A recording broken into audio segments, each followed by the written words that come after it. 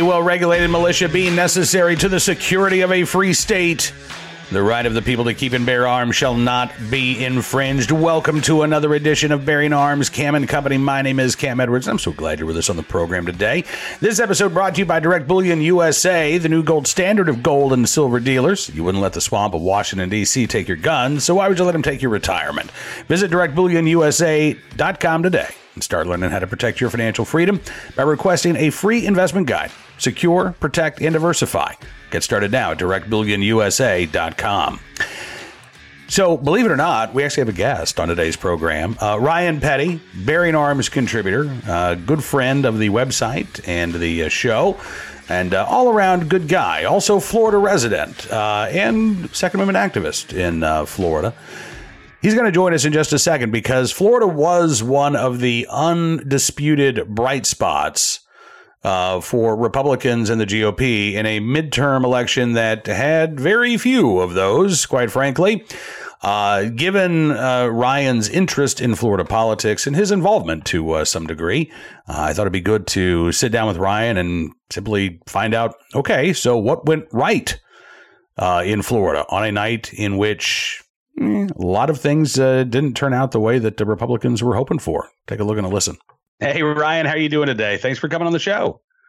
I'm doing well, Cam. It's good to see your face. We are in the middle of what used to be Hurricane Nicole. Now, I guess it's just Tropical Storm Nicole. So it's raining outside. It's a little bit windy, but I think we're going to make it. I'm glad Mother Nature is cooperating. It's not treating you too bad, and the internet connection appears to be stable. So knock on wood, that remains the case for the next few minutes, because I want to pick your brain about what we saw in Florida on Tuesday. I think overall, it's fair to say this was a frustrating and disappointing night for Republicans. They did not see the gains that they thought they were going to see, that the polls indicated that they would see. But Florida is an exception. In fact, early on election night, there were a lot of Democrats. I was following the contributors at the New York Times who were wigging out, looking at the election results from Florida and thinking, oh, no, this is going to be just an absolutely terrible night for us across the country. So I want to ask you, first of all, just a general question. What happened in Florida? Why did Florida buck the trend of a pretty good night for Democrats, all things considered?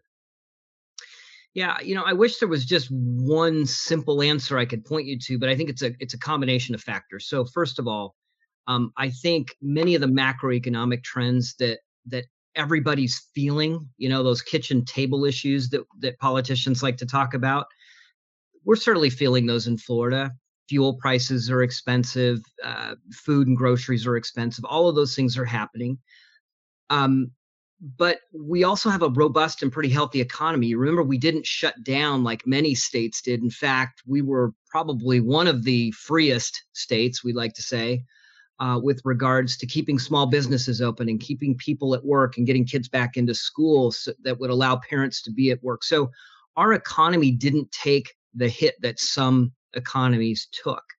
But more specifically, I guess if you want to point back to something, that would be, the leadership of Governor DeSantis in that regard, willing to buck the trend, so to speak. And I'm sure we'll talk about that as we talk about the election night, because he certainly bucked the trends for Republicans nationwide. But that was his leadership, his willingness to tackle those issues that matter most to voters, and his willingness to lead into some areas, call them the culture wars, where other politicians sometimes feel a bit of trepidation to go into. I think all those factors came back to give him a resounding victory. What was it, 20 points? Amazing victory. Yeah, I mean, it really was. And again, I don't disagree with anything that you said. Florida politics far better than I do, so I don't know a whole lot about, what's going on. But I want to ask you how the gun control debate played out this year, because, you look around the country, and I noticed I wrote about this on Wednesday morning. No governor who signed constitutional carry into law was defeated on Tuesday night, despite, Democrats trying to raise that as a campaign issue. It just didn't stick. Charlie Crist was out there calling for a ban on the so-called assault weapons. He was, he was basically opened up the Democratic playbook for gun control, and Charlie Crist was just reading from that script, right? Whatever you want, red flag laws. I know you already have those in Florida, but gun bans, magazine bans, raise the age to purchase. Ron DeSantis, on the other hand, was out there saying, listen, I'm going to sign constitutional carry into law before I'm done as governor, right? If I get a second term, that's going to be one of my priorities. And again, DeSantis wins running away with it. I know that Maxwell Frost got elected to Congress from a very deep blue D district, and gun control activists are, excited about that. But look, whoever won the Democratic nomination in that district was going to win that election. I want to know why gun control and why Charlie Crist fared, or what kind of impact Charlie Crist's embrace of gun control and Ron DeSantis' embrace of the Second Amendment had in this gubernatorial campaign. Yeah, it's a great question. So, Governor DeSantis ran on "Keep Florida Free," basically was the slogan, right? Let's maximize freedom, for lack of a better term. My words, not his. But so he ran on issues that allowed, that spoke to the freedoms that Floridians care about. I think he was far more in tune with the average voter in Florida than Charlie Crist, who Charlie was speaking to. Let's be honest, he was speaking to his base, and his base was not enough to get him over the macro trends in Florida. Look, we had an influx of voters from other states that came in that were fleeing the kind of let's call it tyranny that we saw in some other states. And Charlie was speaking to the folks that were, the most fearful, the most, wanting to have, government protect them. So he was speaking to a small cohort of his most ardent supporters, and not to the average Floridian. You look at the macro trends. Let me just, I got this information from the DeSantis communication team today. DeSantis, the breadth of his victory is remarkable. Let me walk you through some of the numbers. DeSantis won 62 of 67 counties in Florida. He flipped 7 counties from blue to red, the largest flip being Osceola County, which is a county just to the east of where I live, from D14 in 2020 to R+7. Wow. This election. So that's a massive flip. But even in the 5 counties he didn't win, let's look at what he did there. Alachua County, which is Gainesville, University of Florida, 12-point shift to Republicans.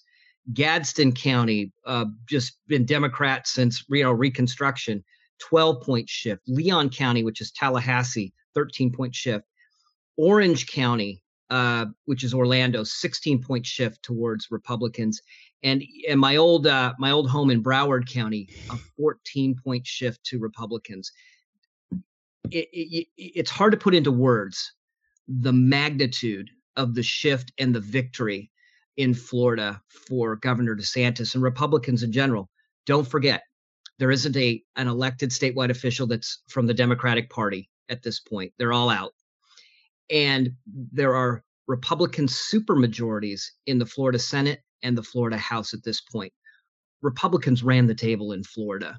And when you look at the congressional races here, we flipped a couple of Democratic congressional seats. Charlie Crist lost his seat to Anna Paulina Luna, who is now a Republican congresswoman from Pinellas County.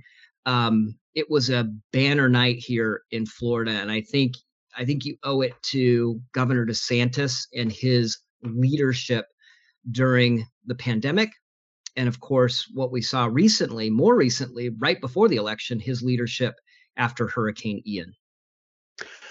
And you mentioned a couple of things that are Florida specific there, right? I mean, his response to the hurricane, his response, not necessarily response to the pandemic, that was something that every Republican governor had a chance to do. But I wonder how easy is this to replicate in other states, or are there some innate things about Florida, the fact that you've had this influx of people who are moving to a freer society, that gives Republicans an advantage that they might not have in other current or former battleground states, because I want folks to remember it wasn't long ago that Florida was considered the swingiest of swing states, right? And now, as you say, this looks like a rock solid red state at this point. Ohio is the same way, although Democrats were able to flip a couple of seats in Congress. Mike DeWine ends up winning by like 25 points. J.D. Vance ends up winning by 7 or 8 over Tim Ryan. So how easy is it for other Republican governors to replicate what DeSantis has done in Florida? I think it's easier than they may believe. I think some of the things they need to do and focus on are those culture war issues that Ron DeSantis was willing to lead on. So putting parents back in charge of education. What did DeSantis say the night of the election in his speech? He said, Florida's where woke goes to die. Well, look, any state could do that, right? Go tackle those issues. I think you've got an electorate, you've got independents specifically, right, that are looking for leadership. They're looking for somebody that cares about the issues that they care about as parents. As workers, they care about their jobs and the economy. They care about inflation. They care about what their kids are learning or not learning at school. So go after and attack those issues. And I think the candidates that are willing to do that and willing to stand up to the media. Here's the other, I think, element of success in the DeSantis strategy is he was willing to stand up to the media, but he did it in a way that was very different than the way President Trump used to do it, right? President Trump would make the ad hominem attack against the media or whoever was questioning him or his opponents. DeSantis did that very policy based. He'd come back at them, not only questioning the premise of their question, but letting them know that in fact they had it wrong, and here's how they should look at the issue. So I think if other politicians, Republican politicians in other states will take a look at those issues and the way that DeSantis handled them, I think that's the formula for success across the country. I don't think what DeSantis did here is specific to Florida as much as many politicians may believe it is. Okay. Ryan, listen, I appreciate you joining me on the program today. I'm glad that the weather cooperated here. And so I guess my last question for you is, what do you expect in Florida next year from a Republican governor, from a Republican supermajority in the legislature? Do you think we get constitutional carry? I think we do. And it's one of the issues that I know I'll be working on personally in Florida. And I've already spoken to the incoming speaker. I've spoken to the outgoing speaker. I've spoken to the outgoing president of the Senate. I will speak to the incoming president of the Senate to see if we can't get that on the agenda as soon as possible. It's something that the governor said he would do. We trust Governor DeSantis at this point. Maybe that's something I forgot, but it's trust. He does what he says he will do. And so I trust that Governor DeSantis will push that. There's a couple of other issues that we've got to work on here with regards to criminal justice reform in the wake of the Parkland sentencing and a couple of other things like that. I would like to revisit the after Parkland, we lowered the age to purchase a rifle, or we raised the age. We raised it to 21. I'd like to take a look at lowering that back down to 18, where it was pre-Parkland. I don't think it's had an impact on. I don't think we've saved a single life. I think we've put a number of 18 to 21-year-olds at risk by having that restriction in place. So I'd like to look at that too. But I think my primary focus and our primary focus in Florida will be the constitutional carry amendment and changes there. All right. Well, listen, I know we'll be covering it. I'm glad we've officially got a Bearing Arms correspondent on the ground in Florida with a front row seat. Ryan, again, I'm so glad you're doing well, and congratulations on a good election night for Floridians. Stay safe, and I look forward to doing this again soon. Thank you, Cam. I appreciate Ryan joining us on the program, and I am looking forward to the debate. Hopefully a very short debate over constitutional carry in Florida next year, but it would be good to see that law on the books there in the Sunshine State. And we'll be talking with Ryan again before long. Right now, though, let's turn our attention to today's armed citizen story, our good deed of the day, and our recidivist report. We'll start there with a case out of California, Chico, California, where a now 17-year-old who was accused last year of shooting two homeless men is back out on court-mandated probation. Now, interestingly enough, the 17-year-old, the charges for shooting those two homeless men ended up being dropped because he raised self-defense claims that prosecutors could not refute. So murder and attempted murder charges were both dismissed after testimony was heard, but the prosecutors still wanted this 17-year-old to be sent back to juvenile detention because he had been on probation at the time and had violated his prior probation by consuming alcohol, staying out past curfew, associated with gang members, and illegally possessing a firearm. Yeah. So take away the shootings. The court has ruled that couldn't overcome the burden of self-defense, so let's just take that off the table. Now you've got a 17-year-old who's on probation, who's accused of violating that probation by, again, consuming alcohol.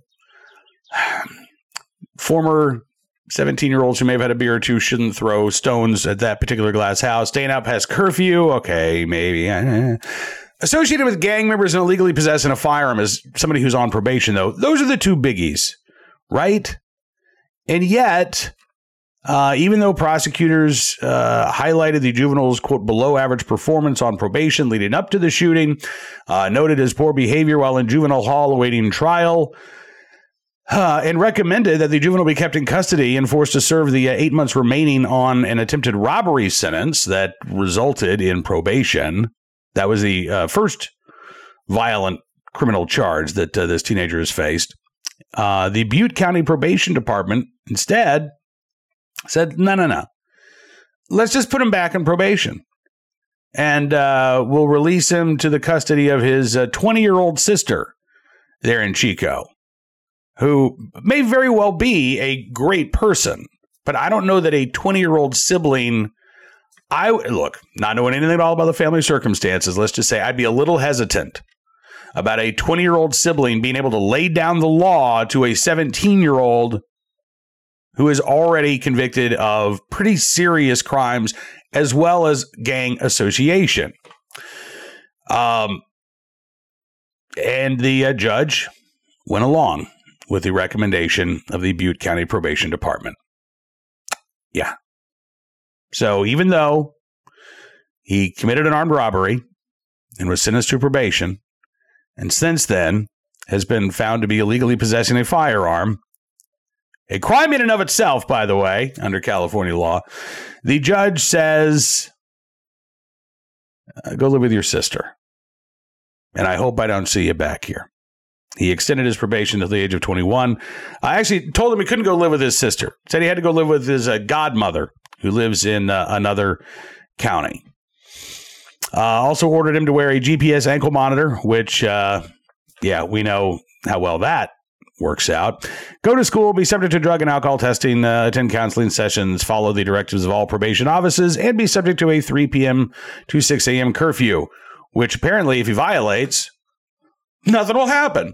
The judge warned, though, that any failures on probation going forward would put the juvenile back in custody to serve the remainder of his sentence. Why would he believe that? That was on the table right now, and the judge said, we're going to cut you another break.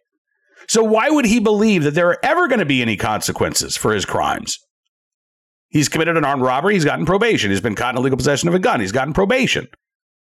What has to happen in California before a violent offender actually goes to jail? If they're a juvenile. Sometimes, probably a little more likely as an adult. But if you're a juvenile, bad boy, don't do it again. Today's armed citizen story from Northern Virginia, Fairfax County, where a homeowner shot an intruder who broke into his home on Wednesday night. Fairfax County Police tweeting out just before 7 p.m. that officers are at the scene of a fatal shooting on Wapples Mill Road in Oakton, Virginia. The tweet said all parties are accounted for. There's no apparent ongoing threat to the community. Detectives and a public information officer responding to the scene. Fox 5 in D.C. Reported on a press conference held by police Wednesday night in which they say an intruder broke into a home before they were shot and killed by a homeowner. They say the homeowner and the alleged intruder got into an altercation outside before the homeowner went back inside and got a gun. The man then went inside the house with a, quote, large landscaping rock that he apparently intended to use as a weapon. That's when the homeowner shot and killed the man before calling 911. Police are continuing the investigation, including trying to find out the intruder's identity. But at this point, it looks to be a clear-cut case of self-defense, and we'll bring any updates as they become available. Finally, today, in the right place at the right time, willing and able to do the right thing. Neighbors in Ohio who were able to come to the aid of a family when a fire broke out. This was Monday in Cleveland. A woman identified as Miss Vanessa, who is wheelchair bound, was inside the home when the fire broke out. And a nearby Uber driver who lives in the area named Christopher Baldwin apparently was the first to notice the flames.